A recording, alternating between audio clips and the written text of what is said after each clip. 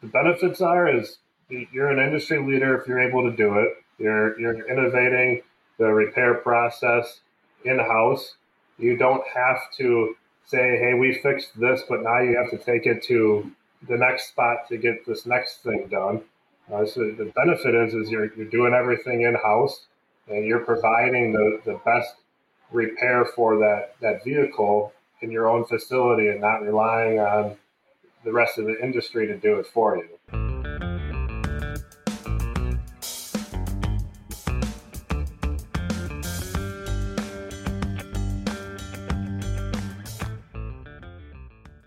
Welcome back to Ratchet+Wrench Radio, strategies and inspiration for auto care success. I'm your host, Chris Jones, and today my guests are Tyler Peartree and Jim Nawrocki of Silver Lake Auto in Wisconsin.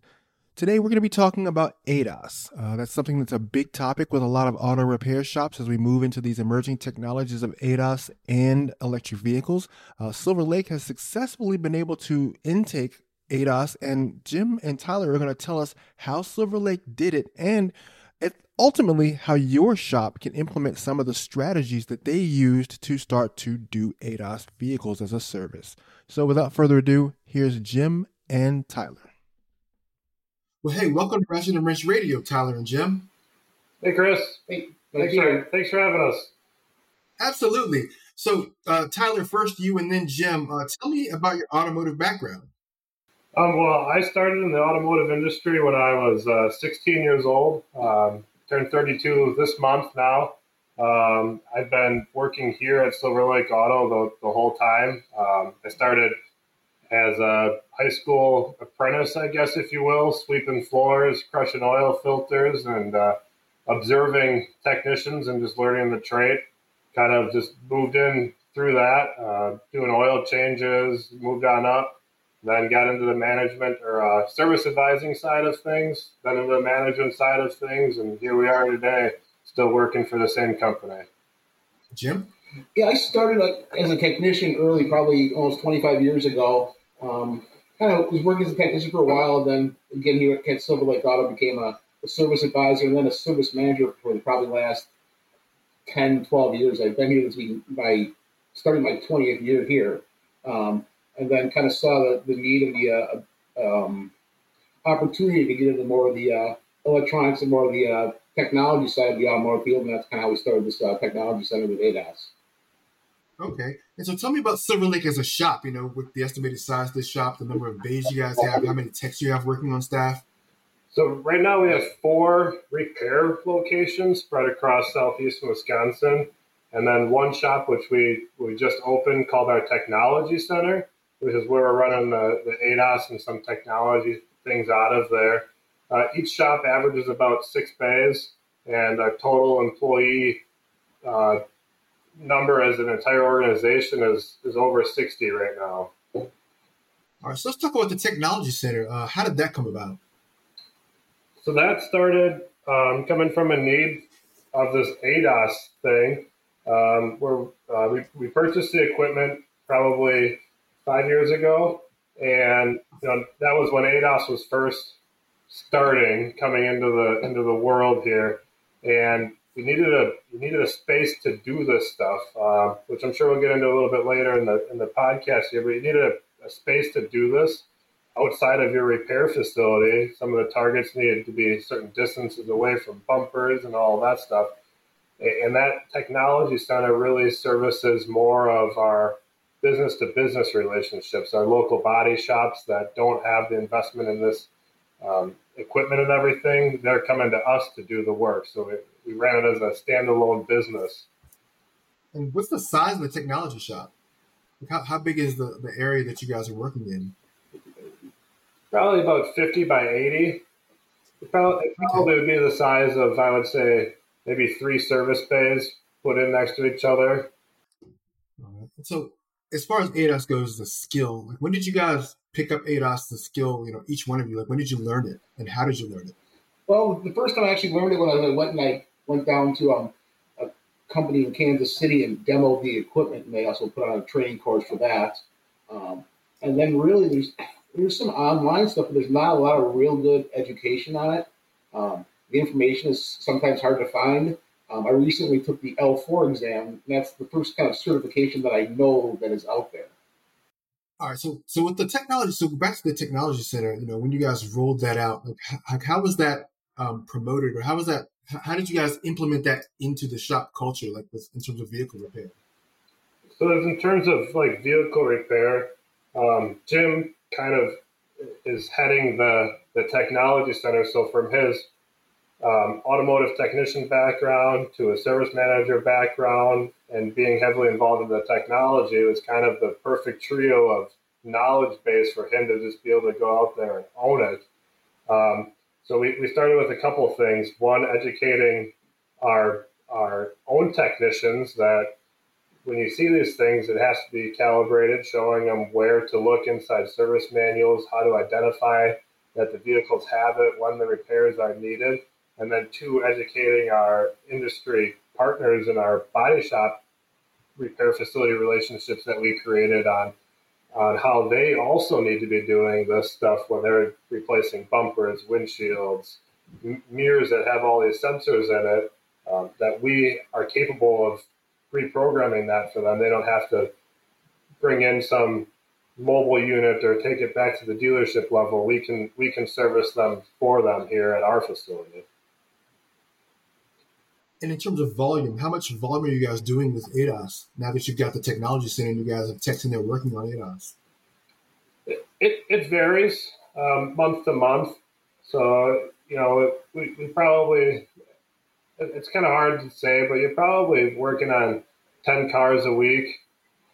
But it all depends on the cycles of, especially here in Wisconsin, the snowier times, you get more car accidents involved. So after that repairs are done at the repair facility, our volume is going to go up, but it has its peaks and valleys like any other repair industry. What are some of the most common repairs that you guys find that you're doing with ADAS that shops should be cognizant of?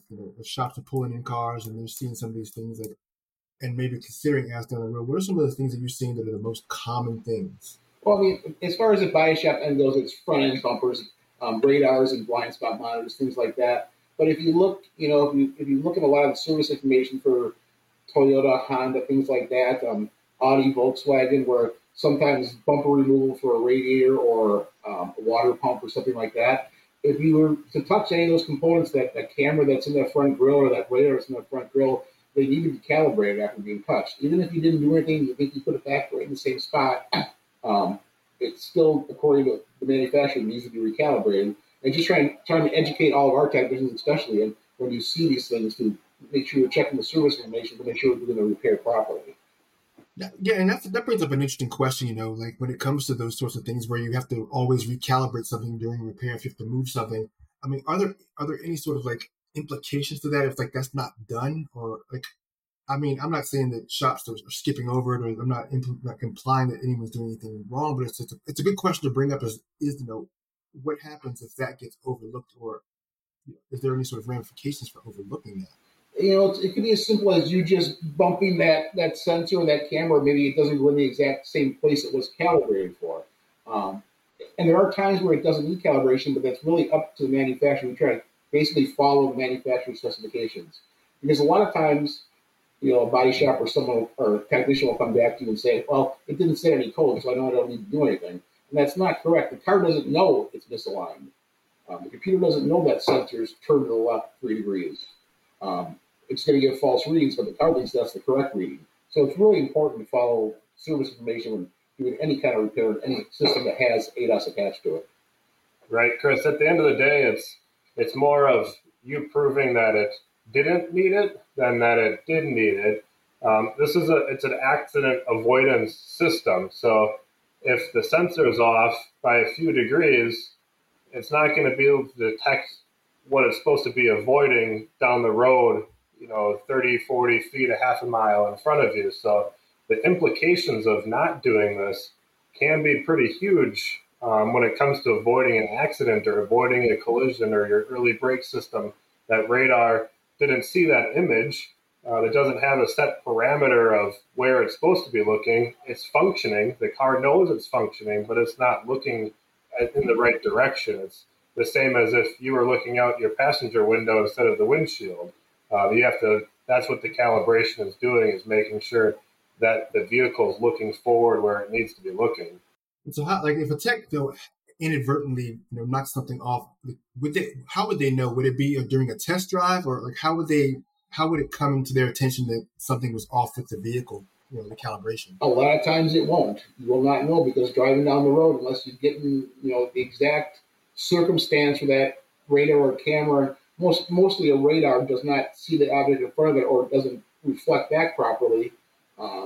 It's too late to know. It's something that you just have to, again, it comes down to the proper repair procedure and making sure that is set, because there's no real way to prove or disprove just a test drive. Okay. Now, with ADAS, if for a shop that wants to include or start implementing ADAS, do they need to have an extension to their shop? Like, how much space do they need to plan for or allot? I think that the minimum space, from what I've seen in recommendations, is probably a space of 30 by 50 feet. That's kind of the minimum. There are some applications where you actually need more space than that. Most stuff can be done in that area, but it has to be a clean, level space with good, consistent lighting. And what kind of a investment is it for ADAS equipment? Is it a very lofty investment for a shop to make? It can be. The initial startup cost, I believe, for our stuff, and you keep having to add on different targets as manufacturers change their systems, was upwards of $35,000 to $40,000. And equipment alone, and then constant update with computers and equipment and things like that. And as new systems comes out, you need new targets, new software, things like that. So it's kind of a journey. You have to be committed to stay up to date on it. Okay, and so with the equipment investment, the cost of doing the ADAS, when it comes to servicing vehicles, how is that conversation made with customers? Is it something they expect to pay more for, or is it something you have to educate them and say, look, we're providing this calibration service for you. It's going to cost a little more than a standard alignment or whatever the case may be? Well, it's the same principle with any good sales. Is it's more of an education piece than it is a sales piece. So it definitely is a huge part of it is educating that to the customer that this is an accident avoidance system that has to be calibrated for the safe operation of your vehicle. Then there's an expense to that. And the more the technology increases in your vehicle, the more expensive auto repair it's going to get. So it's becoming that. On the other side, to maybe a non-retail customer, same as your insurance company, some of those insurance adjusters might not necessarily understand ADAS and calibration and all of that stuff too. So it all comes back to the education piece on there. We have to educate ourselves on how to do it, how to stay in front of the industry, and then we're educating our clientele on why it needs to be done and the importance of it as well. And so with ADAS, what are the big benefits of adding ADAS to a shop? If I'm a shop owner, and I'm considering adding ADAS as a service, what are the benefits of having it in my shop? The benefits is you're an industry leader if you're able to do it. You're innovating the repair process in-house. You don't have to say, hey, we fixed this, but now you have to take it to the next spot to get this next thing done.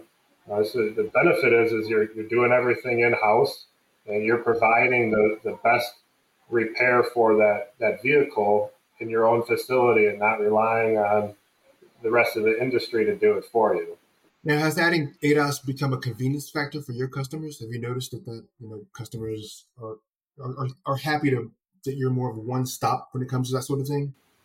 Yes, for both sides of our customers. I'll call it our retail customers. It's that way we don't have to do the repair here and then take it to another thing. So we're able to get a car completed faster, and the convenience for our body shop relationships that we have too. We are a lot more convenient than having that body shop having to wait for the dealership to be able to do it, or wait for the mobile guy to come there. And do they have enough spot or space in their facility to do it ADAS repair if their mobile guy can do it? So it's definitely been a convenience factor for all of our customers that we're serving, and to enable us to do it here in our facility. And on the flip side of that, what have been some of the challenges of implementing ADAS into the shop for you guys? Well, the biggest challenge, is staying up with the technology and the equipment and things that are changing the industry. It's kind of like, I don't know, a lot of other parts of automobiles. Every manufacturer has their own way of doing things, different ways. Some use cameras, some use radar, some use LiDAR, things like that. It's just staying educated and be able to find the correct information to make sure the repair is done correctly, and having access also to OE software and OE service information to make sure you're doing the correct repair. Now, are there different manufacturers for ADAS equipment? And if so, how does someone select the right provider, for their service? There's many different manufacturers for ADAS equipment. All your big names out there: Hunter, Autel, Bosch. Anybody who's a big time player in the automotive game is getting into ADAS. It's just like anything else. Researching what that company can provide. And does it meet your needs? Does it meet your financial requirements? What's their tech line service look like? So, and regarding the equipment use itself, what's the learning curve? The newer systems, we use a system by Autel. They're very, very good. I've used a few others in demos and things like that, but really they're very in depth on the setup. The setup part of ADAS calibration is the biggest thing. The actual calibration itself is carried out by a computer, is pushing a button. But it's setting up the equipment so that it's aligned exactly with the vehicle center line and things like that and distances. And Autel does a very good job, and a lot of other manufacturers do as well, is walking you through all the steps, all the OE steps, and how to set up the equipment. So if you can really kind of put a sharp mind and just read and follow directions and take your time, it's not overly difficult. Okay. And for shops that are interested in implementing ADAS, what do they need to consider, kind of a step-by-step approach? Step-by-step approach, a couple things to consider. Who's going to be leading the charge on this? Who's going to be your internal expert as far as finding your customers, your equipment, and that? The next step is your facility. Do you have the space to do it? Do you have a good and stable internet connection? This is all done over scan tools with data. Do you have a spot that's got good level flooring, good lighting? Is it easily accessible? Then, finding your equipment that you're going to need. What ADAS system provider are you going to go with? Who's the manufacturer for the equipment that you're going to purchase? And then, of course, your customer base. Those are all things that you would have to consider before you make that jump into the ADAS world. And so, it's 2023 now. We talk a lot about emerging technologies. How soon should shops start considering offering ADAS as a service? I think, to be honest with you, it's already too late. You should have started now. As we go on, it's only going to get, I want to say, more complicated, but more. It's going to be in every vehicle. I believe in 2022, as far as anything newer than that now, it's mandated to have forward collision avoidance. So that means every one of these cars is going to have a front radar in it.